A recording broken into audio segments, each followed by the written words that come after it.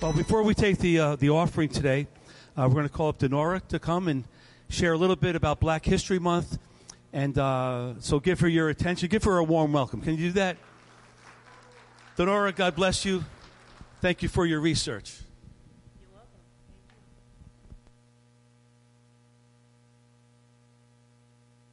Good morning, church. I'm going to get right to it. I have 5 people I'd like to speak on, and specifically their contribution to the Christian community. So the first 3 are African Americans, and the last 2 are Afro-Latinos. Phyllis Wheatley. Wheatley was one of the first Black Christian women to be recognized in the United States. Wheatley was the first African American author of a published book of poetry. Born in West Africa, she was sold into slavery at the age of 7 or 8 and transported to North America, enslaved by the Wheatley family of Boston. Her poetry made her very noteworthy and even garnered attention from ranking government members, including President George Washington. Wheatley would write poems about political issues, but was most well known for her religious writings. Wheatley was a pioneer of Christian writings, not to simply praise God, but to highlight the problem of slavery in a Christian context. William Joseph Seymour. William Joseph Seymour was a prominent African American religious leader in the early 20th century. An ordained minister and the son of freed slaves, he is regarded as one of the founders of modern Pentecostalism. Seymour founded the Azusa Street Revival, an influential event in the rise of the Pentecostal and charismatic movements. The revival acted as a catalyst for the spread of Pentecostal practices such as speaking in tongues and integrated worship throughout the world. It also played an important role in the history of most major Pentecostal denominations. Clara Brown. Clara Brown was a former enslaved woman from Virginia who became a community leader, philanthropist, and aided settlement of former slaves during the time of Colorado's gold rush. She was known as the Angel of the Rockies and made her mark as Colorado's first Black settler and a prosperous entrepreneur.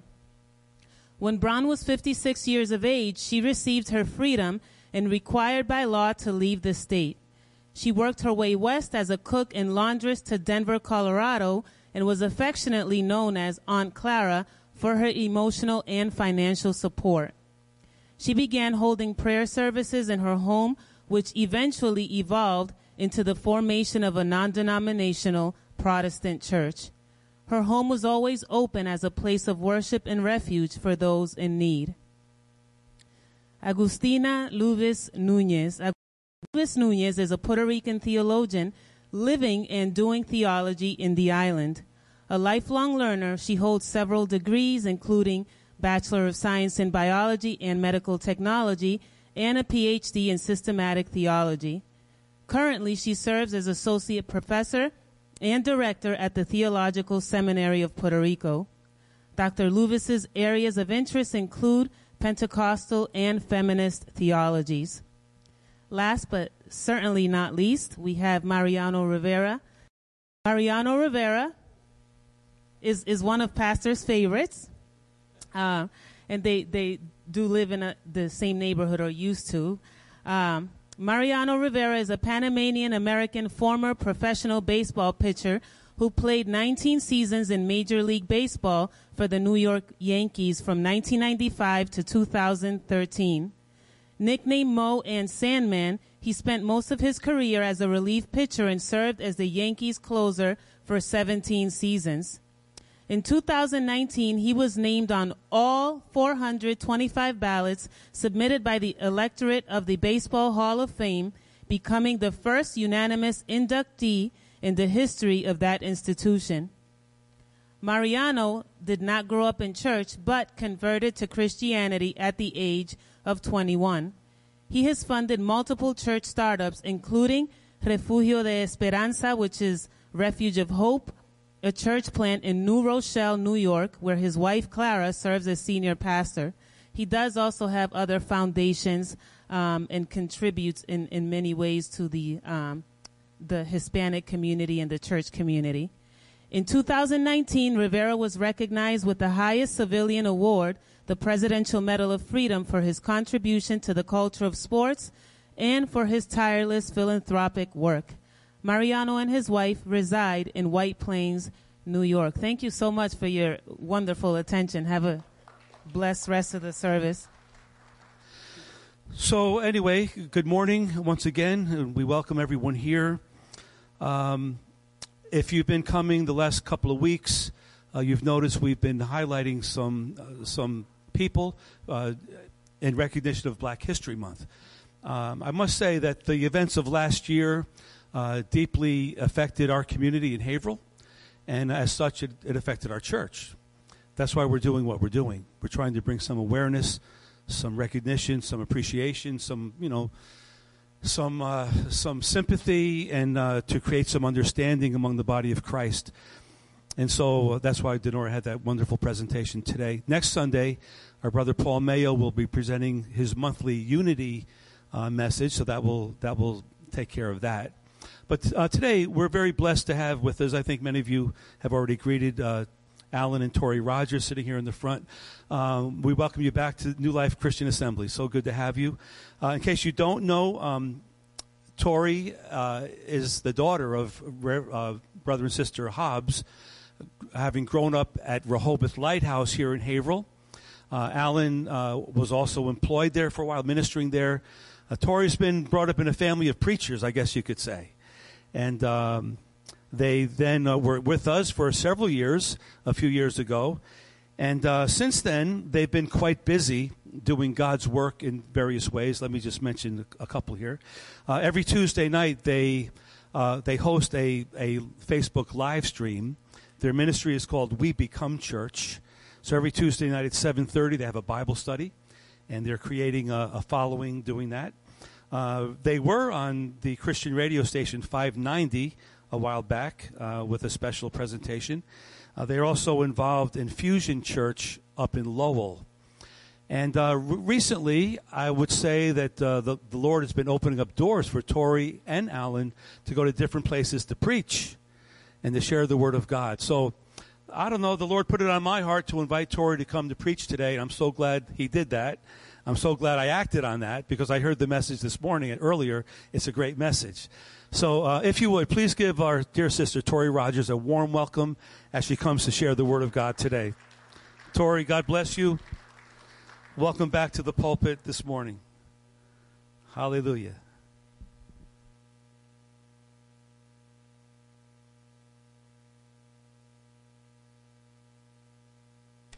Good morning. Okay. It works.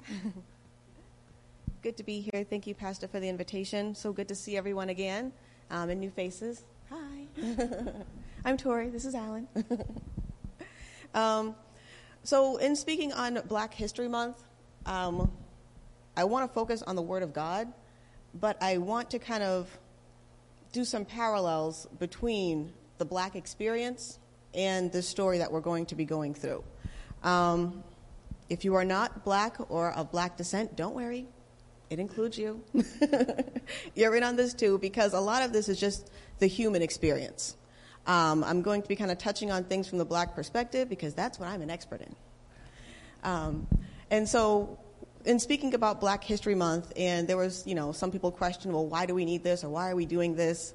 And this is just my opinion, but I think that it's necessary because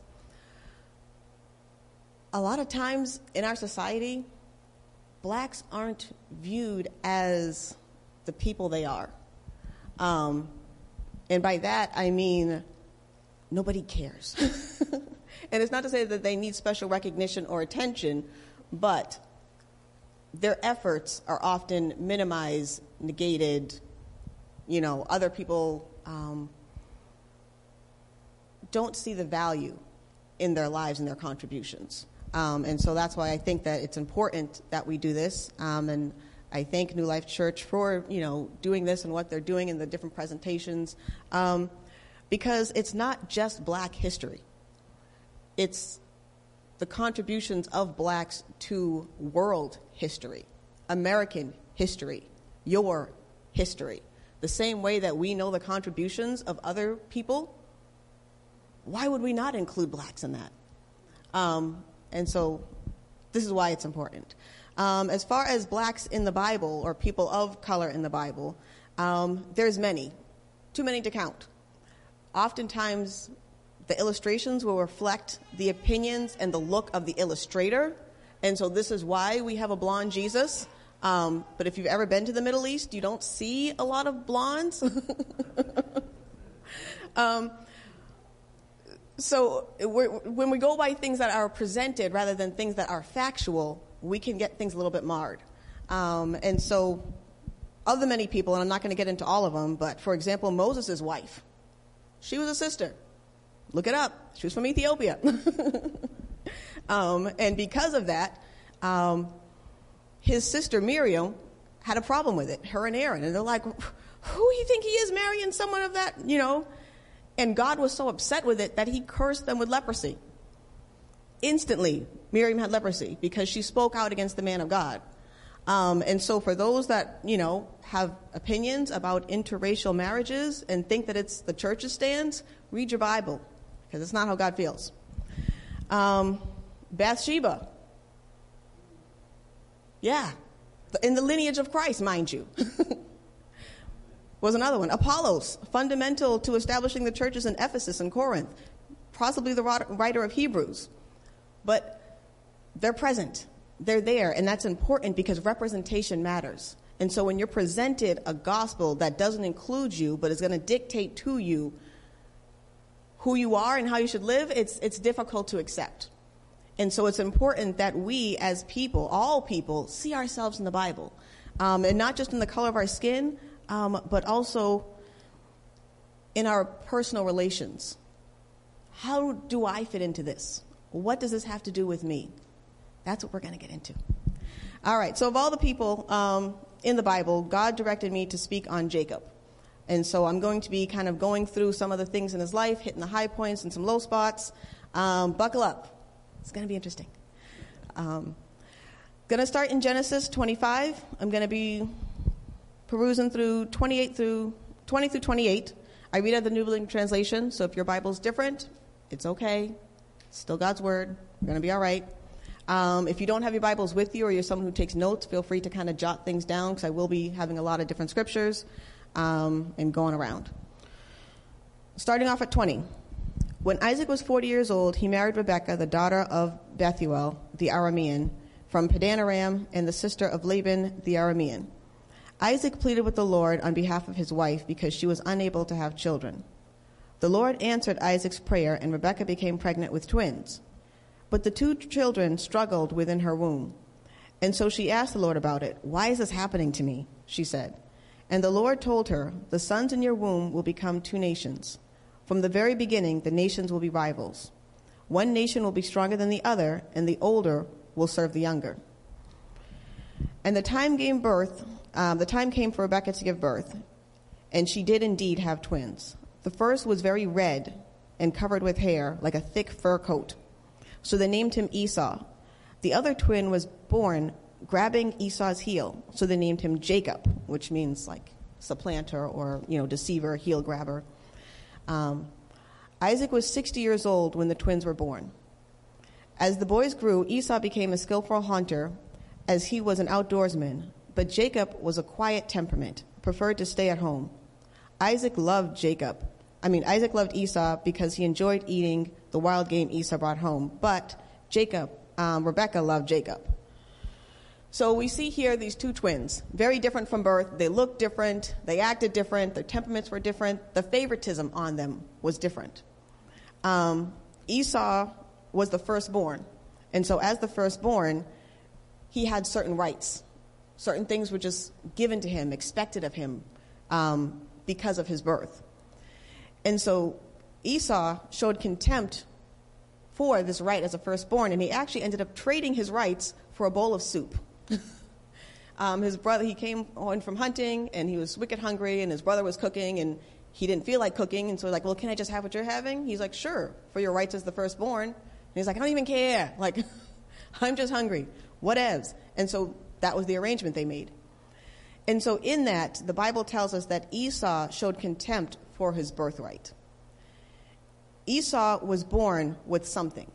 And this is from the get. This is not anything he did, but just as a matter of being born, coming out first, he was born with something. Privilege. Unmerited favoritism. Nothing that he worked for, but he got it. Abundant grace. Opportunities and exceptions that were for him that others didn't have access to. We've heard this term a lot lately in the terms of white privilege. And if you're not someone who's familiar with what that is, what is white privilege? Let me just give a little clarification. If you have the option whether to care or not about injustice, you have white privilege. If you have a choice on whether to be anti-racist, you have privilege. If you are unaffected by and indifferent to the debasement of others, that is white privilege. Automatically, without trying, without anything, nothing, just from your arrival, have the benefit of the doubt, that is white privilege.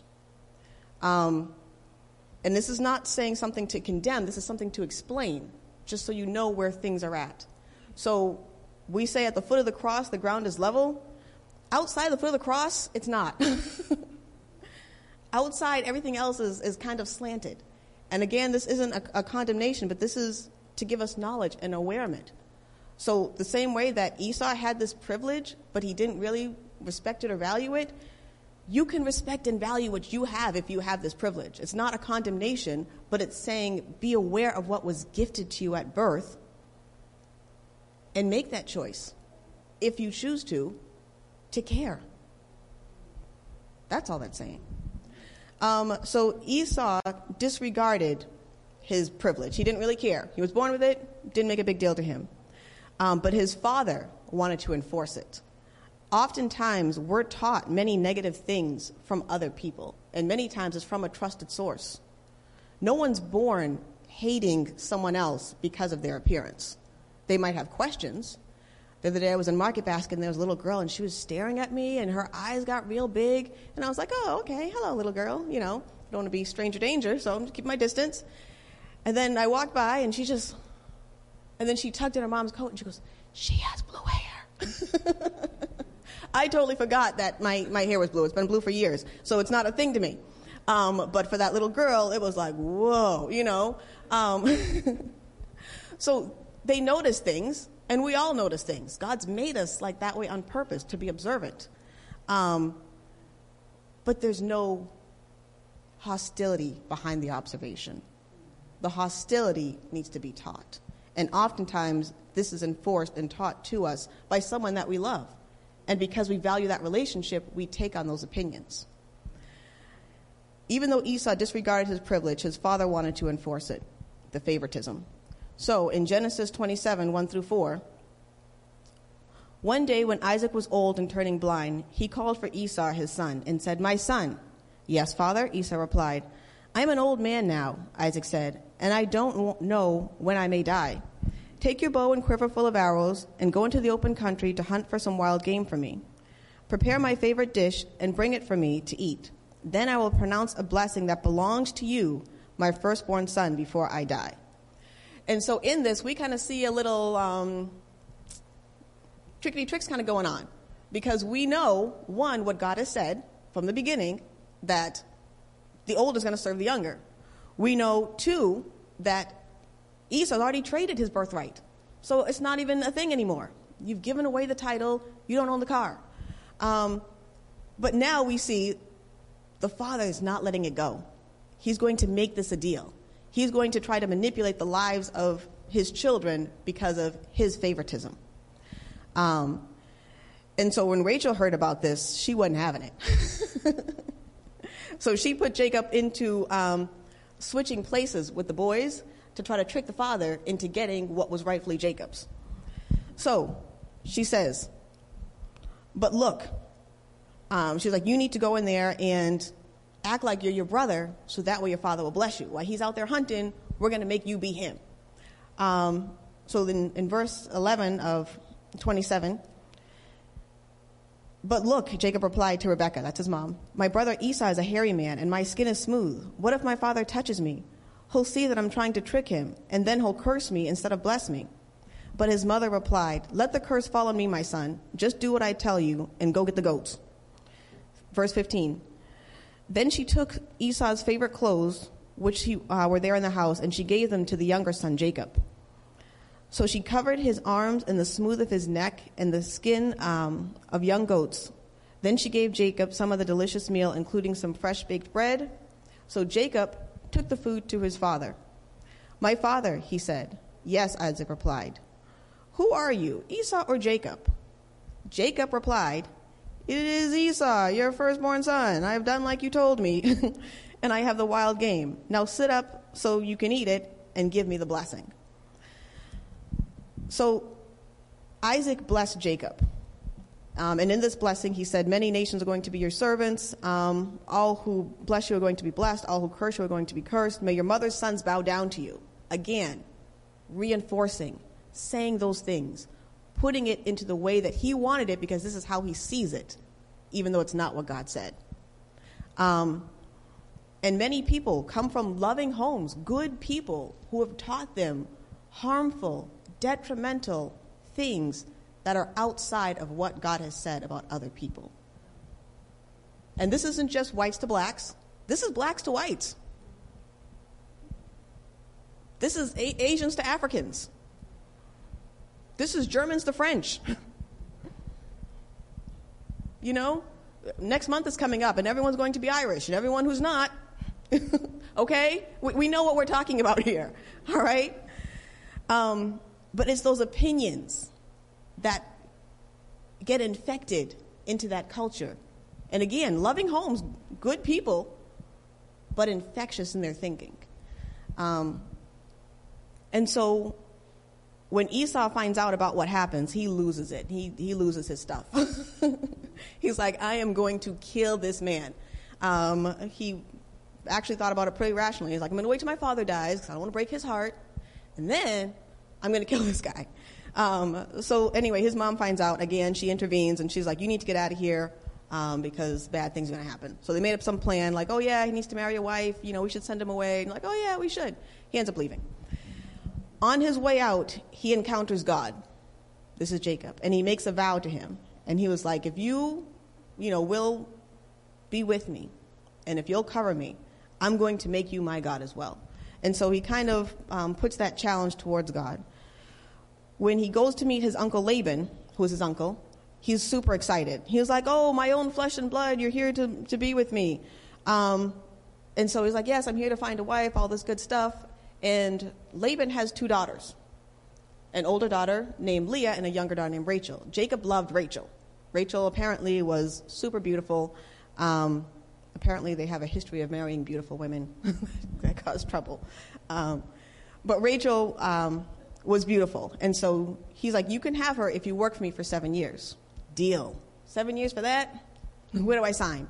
And so he did. He worked for him for 7 years. On the wedding night, when he wakes up in the morning, he finds his bride has been switched. He got the other sister, Leah. And so he's very upset about this. And so he's like, well, you can have Rachel too, but you have to work an additional 7 years. Now, if I was Jacob, I would have been like, well, she should have been on clearance because have you seen this girl? That's a good 2.5 years. I'm already halfway there. But he didn't. He was a good sport about things in a bad situation, and he agreed to work for him for 7 more years. After this, he was like, okay, you know what? My debt is paid. I've got my family. I'd like to go now. Laban won't let him leave. He won't let him leave because everything that Jacob does is blessed. And this is because God is with Jacob. God is true to his word regardless of what goes on in our situations. God is true to his promise regardless of how people treat us or what they say about us. God is true to his word regardless of what situations come into our lives and who's misused us and who's lied on us and who's tricked us into things. And so it's really a matter of, are we trusting in God and his word versus are we taking on hearsay and making that factual? And so during this time where Laban was mistreating Jacob, he changed the arrangement for his wages 10 times.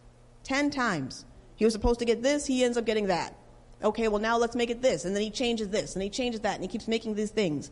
And I believe there's a lot of correlation between the black experience and Jacob, such as, to this day, blacks make about 40% less than their white counterparts in the same position. Not as a general, oh, well, a janitor's going to make less than a doctor. I mean the same position, at the same job. 40% less. So for their 80,000, the other person doing the same work with the same education, same experience, is getting 112,000. So now that we put it in dollars and cents, you can see the difference. And so it's not that racism is always overt. It's not always, a symbol or a sign or an anger or hostility. But there's these other ways that we treat people as less than the value that they are, and oftentimes feel justified about it because somewhere in our heart there's been a seed planted that bloomed bitterness, hatred. I'm not going to get into all the facts, but even in places like Haiti, which we see Haiti as a very poor nation. Do you know why Haiti is poor? It's not because the people are unwilling to work, but because at the time when they were enslaved, they fought for their freedom. And you know what? Even against a major army, they won. They actually won. And then after they won, the French government and Citibank, Citibank? Yeah. Forced them to pay $2 billion in today's money to slaves to pay for their freedom after they fought for it. That'd be like us winning the revolution, which we did, and now we're free, and 4th of July, woo, woo, woo. And then after winning, now you have to pay for winning because you're seen as property and not as a human. To this day, Haiti continues to struggle because of this massive debt that wasn't even cleared until 1947. Yeah, boomers were born in this time. We're not talking ancient history. A lot of times you see things, even in the civil rights movement, like these black and white pictures. Those were colored pictures. You see colored pictures of Kennedy, right? This is the same time span. We're not talking ancient history. But even in that, they make the films black and white so that way it looks like it was a long time ago. Why are you still bringing this up? It was 1947. Don't raise your hand, but if you're online or in the room, you know people or are people who have born in 1947. This isn't ancient history. This is a current and present pervasive evil. And because of this persistence, there were over 10,000 NGOs, which are non-government organizations in Haiti. So they're doing work that's like charity work, it's called. And it's not to say that you don't help people, but because of the heaviness, it decreases the value of the work that's being done in Haiti. So the more you give them secondhand clothes, the more the manufacturers of clothes are now unemployed. Do you see what I'm saying? So even things that appear to be good are done, and this is not unintentional. So I'm not saying, oh, these people are just so well-meaning. We, as the church and different organizations, we give with good intentions, but the people who continue to manipulate, they know the truth of these situations. 80% of their 30,000 orphans in Haiti have parents. 80%. So then how are you an orphan? They're not. But because their parents can't find work, they give their own children up just so that they can be cared for. Because the charity is so great that it's starved them out of a job. It's not that these people can't work. It's not that these people are unwilling. It's not that they're stupid. It's not that they're poor. It's not that they're helpless. It's that we continue to manipulate them and benefit from it. And these major organizations bring in billions of dollars to give their little bit of charity. And they aren't touched because they're seen as nonprofits, but all the money's going back to them. People who have different sponsorships and stuff, whatever. We met a man outside of one of the stores and stuff, and he was like talking about the different things. And we started talking with him. He gets a commission based on every person that signs up and donates. Commission. He's making more than a car dealership signing people up for charity. This isn't accidental. And that's why you see this in places like Haiti and Africa and different things. And is there not other poor in the world? Of course there are. But because it's an intentional deprivation, now you can hurt them and help them by hurting them more and seeming good. Win, win, win, win, win. So Jacob worked hard. Jacob wasn't someone who didn't just slack off. Jacob was somebody who put in 20 years of work for his family. And as God blessed him, Laban started to see him differently. Laban started to have the stink eye towards him. Laban started to mistreat him even more so. And even the servants were looking at them differently. I personally believe that there is no racism without fear or jealousy. If you really think about it, okay, you hate this person. Okay, why? It's not just because of their looks, but what is it about that look or those people that make you feel that way? And again, I'm not just talking white to black. I'm talking, you name it. What is it that makes you feel that way? Oh, the Italians think they're so good. Well, they are. You see what they do?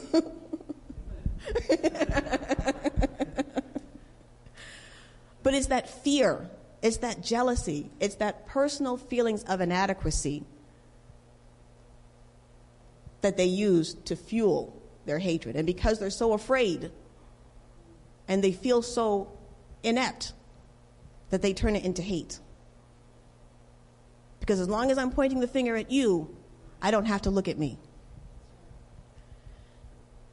And so Laban treated his family like this. And this is so important because remember how at the beginning he was like, oh, my own flesh and blood, oh yeah, yada, yada, it's so good to see him.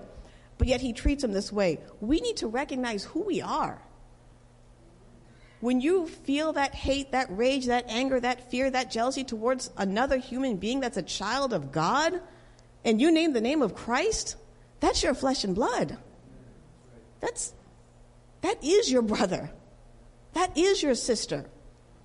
That is your responsibility.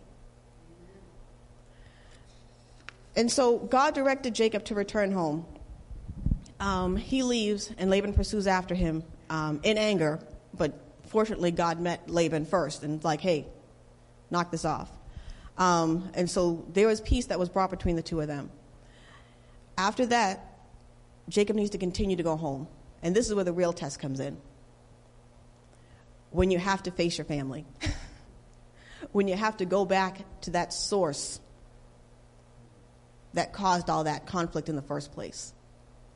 When you have to deal with those people that you love, but that have fed you a lie your whole life. Those people that have put those negative seeds inside of you. Those people that have put others, even your own family, against you. Those people who look down on you because of who you were. And so on his way, he prays. 32:9, he says, O God of my grandfather Abraham, God of my father Isaac, O Lord, you told me, return to your own land and to your relatives, and you promised me I will treat you kindly. In this prayer, he does something. He humbles himself.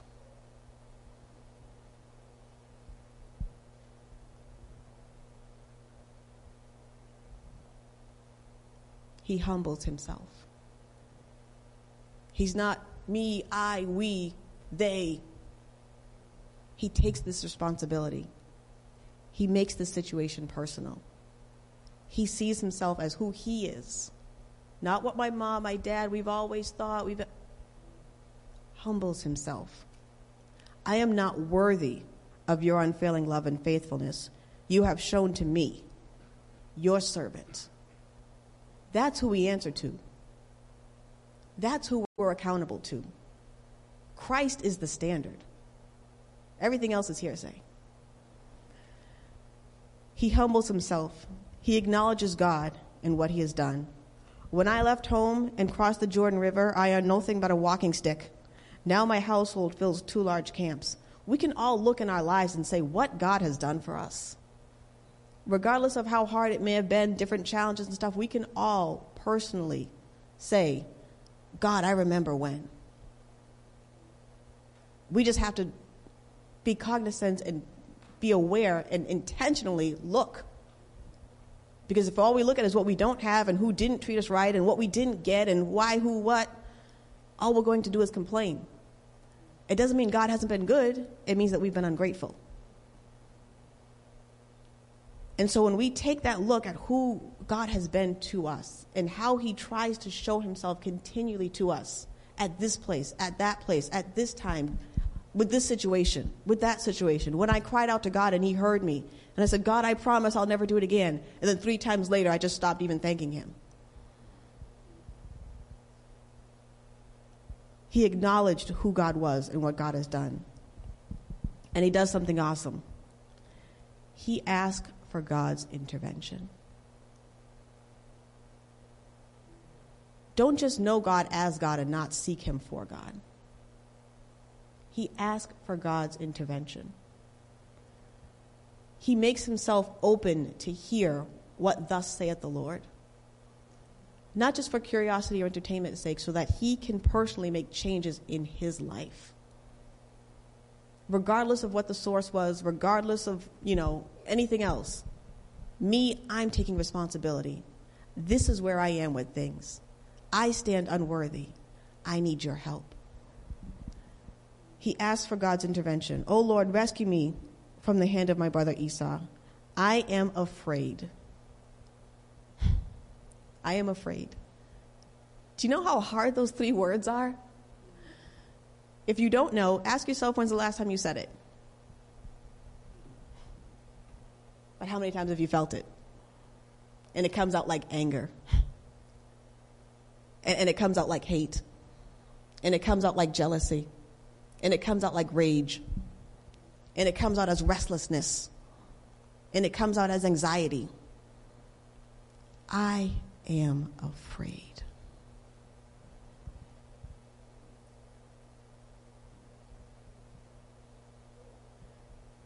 When we come to God, or when we're walking with Christ, there's no difference in sovereignty. It never changes. The same way that you needed him so much to come to him is the same way you need him every day after knowing him. And the same way that he has a purpose and a plan for your life and a direction, that plan continues. We've all used our phones and our GPS or whatever we use to get around and stuff, whatever, and we have a destination set, and then sometimes we miss a turn or we do something, stuff, whatever. Recalculating. The destination never changes, but because of the error of our ways, we need to correct. And if we don't, we'll never get it. It's not that it hasn't been set, but one, you have to say, I am here. What is your current location? How stands the case between you and God?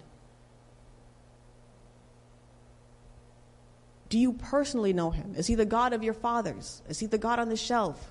Is he that book that your parents read? How is the case with you personally and God? And if you know God, how are things with you and him? Is he just your just in case? Or is he your everyday lead me, guide me?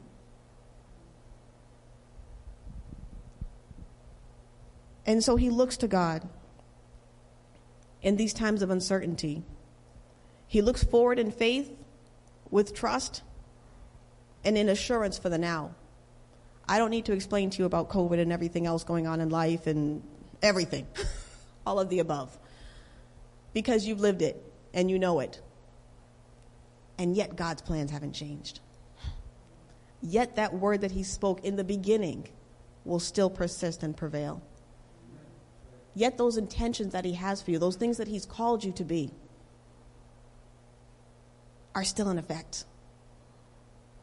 So many times, we seek God when we get, into a situation. It's like, well, God, now what? Same thing as last time. Recalculating. Destination hasn't changed. Christ is still the standard. And until we measure up to that, we need to continue to press towards the mark for that high calling. And so he says, but you have promised me I will surely treat you kindly, and I will multiply your descendants until they become as numerous as the seashores, too many to count. He remembers those things that God has said. So many times when we're uncertain, if we'll just go back to the source, we really will find the answer. We really, truly will. Don't raise your hand, not even if you're online. But how many times, rough average, in a day, do you not know something and Google it? A week, a month, an hour. And if you're like me, you'll think of something, get on your phone to Google it, get distracted for 10 minutes, and then be like, what was I looking for? Imagine, just out of your wild imagination, imagine if we actually thought God knew more.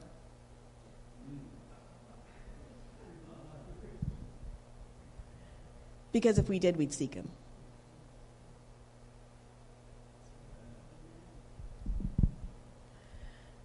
So Jacob gets to the point where he comes to the end of himself. Verses 22 and 23 talks about how he sends his possessions and his whole family, and he sends them on ahead.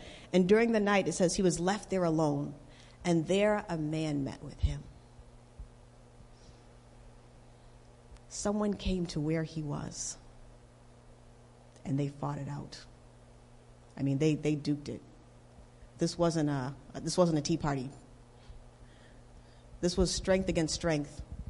This was might against might. This was contact. There was no 6 feet apart. This was up close and personal. This is in your face. And what happened is he wrestled and he fought. We need to get to the place where we're left alone with God and we fight it out. And I'm not saying, yelling at God and raising your voice, but really coming to the place where you're honest, where he's in your face and you're in his. God, this is my heart. God, these are my children. God, I don't know how to fix this. God, I'm afraid. Will you make yourself vulnerable? Will you come to that point where you wrestle with these things, those things that you ignore all day and that keep you up all night? Those reasons why you keep making those same mistakes. Keep dating the same person with a different name. Those reasons why no one that they, pick is good enough. And it's really your fear of letting go. Wrestle with God. Wrestle. And I'm not talking about fighting and trying to convince him to change his mind. What I'm talking about is coming to the place where you're honest with God and you go through these difficult things until you surrender. Fighting until you surrender. Until God has you in the place where you're like, I give. I give. In wrestling, they have a lot of different things that they're called submission holds. You don't kill the person, but you get them to a position where they give up. God does this with his love. That overwhelming, never-ending, reckless love of God. This is why it's reckless, because it chases us down, and it fights until we're found, and it will leave the 99 and come after us, each individually and personally, and pursue us until we yield, until we submit. And I don't mean just once, but I mean every day, and in every way, and in every aspect, and in every area for all of our lives. he gets to this point where he wrestles with God. And in verse 26, then the man says, "Let me go, the day is breaking." But Jacob said, "I will not let you go until you bless me." "What is your name?" the man asked. He replied, "Jacob." "Your name is no longer Jacob," the man told him. "From now on you will be called Israel, because you have fought with God and men and won." From that time, God became his God, the God of Israel, but he also became Israel. He also took on the responsibility of accepting who God had called him to be. God, who has that purpose, who has that plan, who has that destination, who, I love how the scripture says, knit you together in your mother's womb. I love to see people crocheting and it just looks like a bunch of string, and the next thing you know, clickety-clack, now it's a string, now it's a thing, now it's a thing, now it's a coat. Oh my goodness, it's a coat from a ball of yarn. God does that with us. Our personality traits aren't missed stitches. They're intentionally put into the design. They're intentional characteristics. Our tendencies, our habits, all intentional for his glory.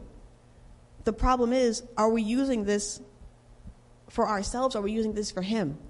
Are we being who he's called us to be, which most of us don't even know, to be honest. But I'll tell you a hint. It looks like Christ.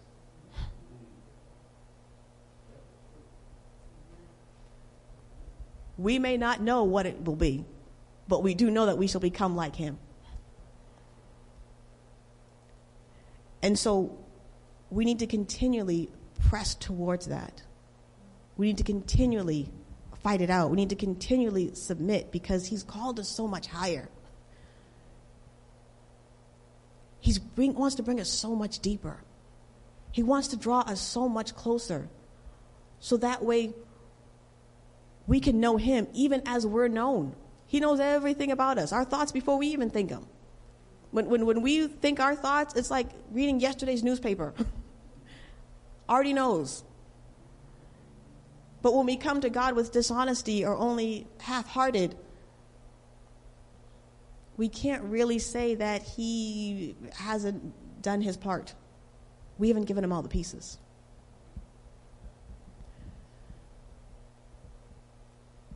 But when we walk into Christ, when we surrender those things, when we become who God has called us to be, that which people have said is cursed, God calls blessed. That which those others might have tried to minimize, God multiplies. They might be angry with your gifts. They might not understand who you really are. Keep being gifted. They might fear you because of your abilities. Keep being capable. They might be jealous because you're blessed. Keep being blessed. Keep being who God has called you to be. It's not about you trying to convince the world. It's about you standing before an audience of one so that he can say, "Well done, thou good and faithful servant."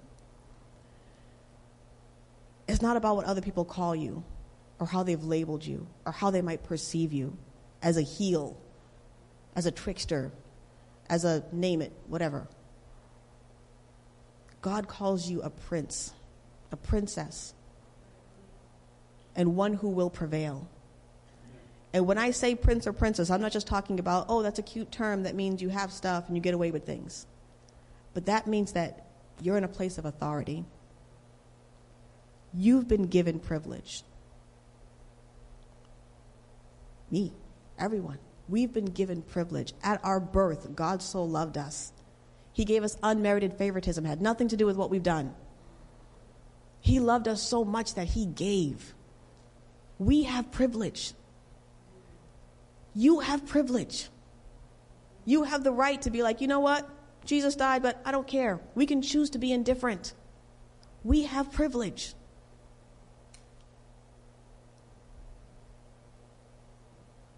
We can say whom we will serve this day.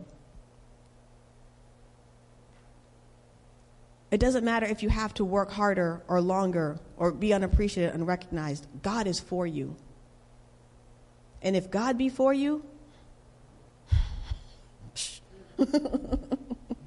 It is more than the world being against you. Not even equal. It's more than. Because greater is he that is within you than he that's out there in the world. It's not about who doesn't love you. It's not about what they've called you.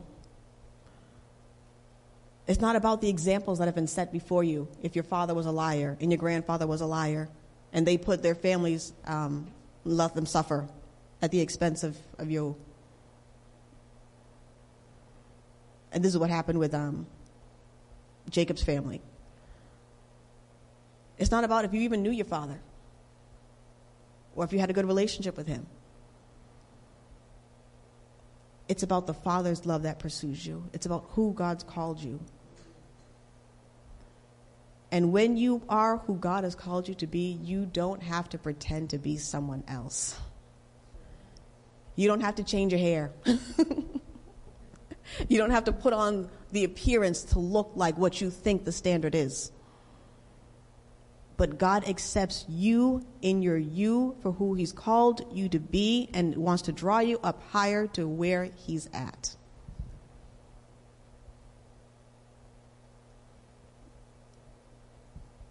This is the challenge that's set before us today. This is the opportunity that we have. God has spoken over each and every one of our lives. He's just waiting for us to surrender and submit. I pray that you would.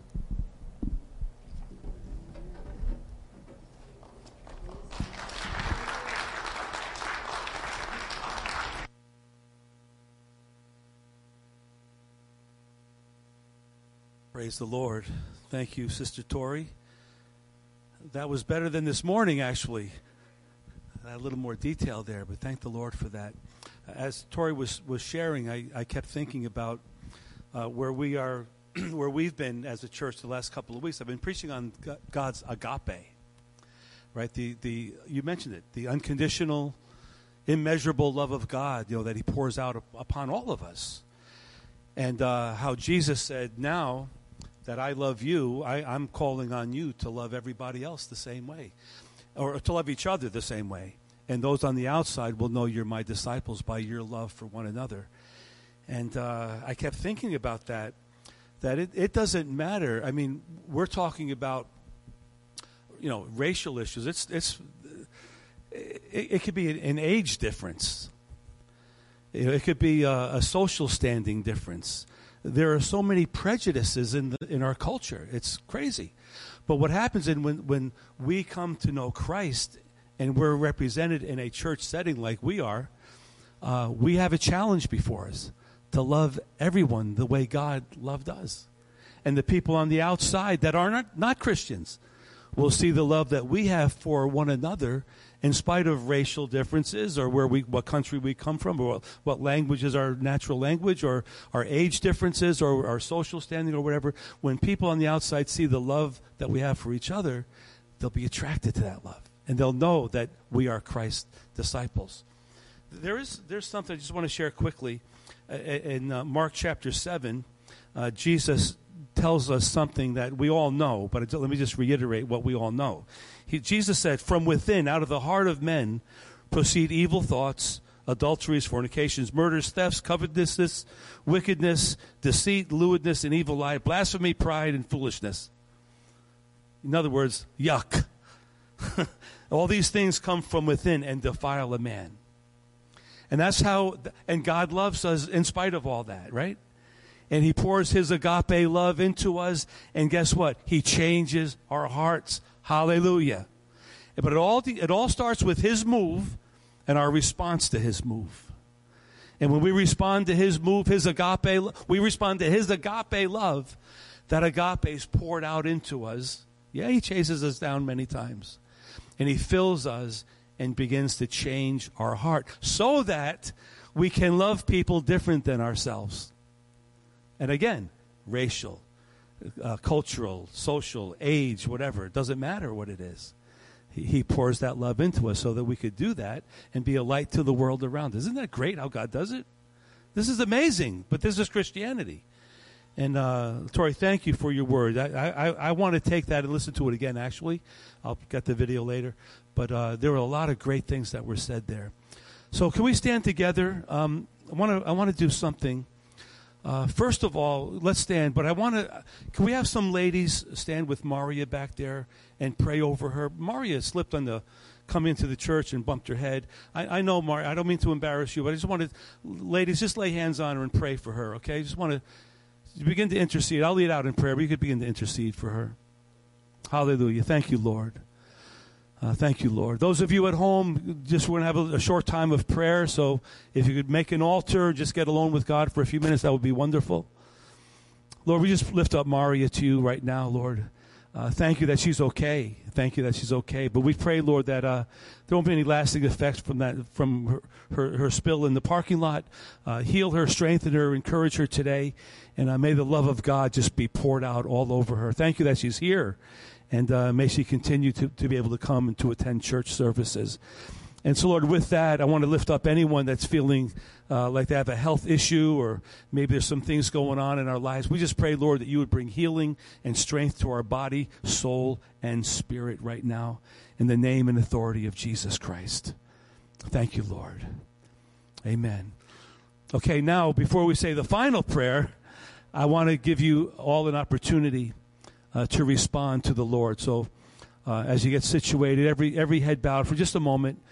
And I want to give you an opportunity because Jesus always asks for a reaction, a response. And the question is, did you hear the word of God today? Did you hear the word of God that's challenging us to dare to trust Jesus with our lives? In spite of how we were brought up or what our expectations were, what our family expectations were. Do you hear the voice of God calling you today, saying, are you willing to step away from what you were brought up with and put me first and foremost in your life?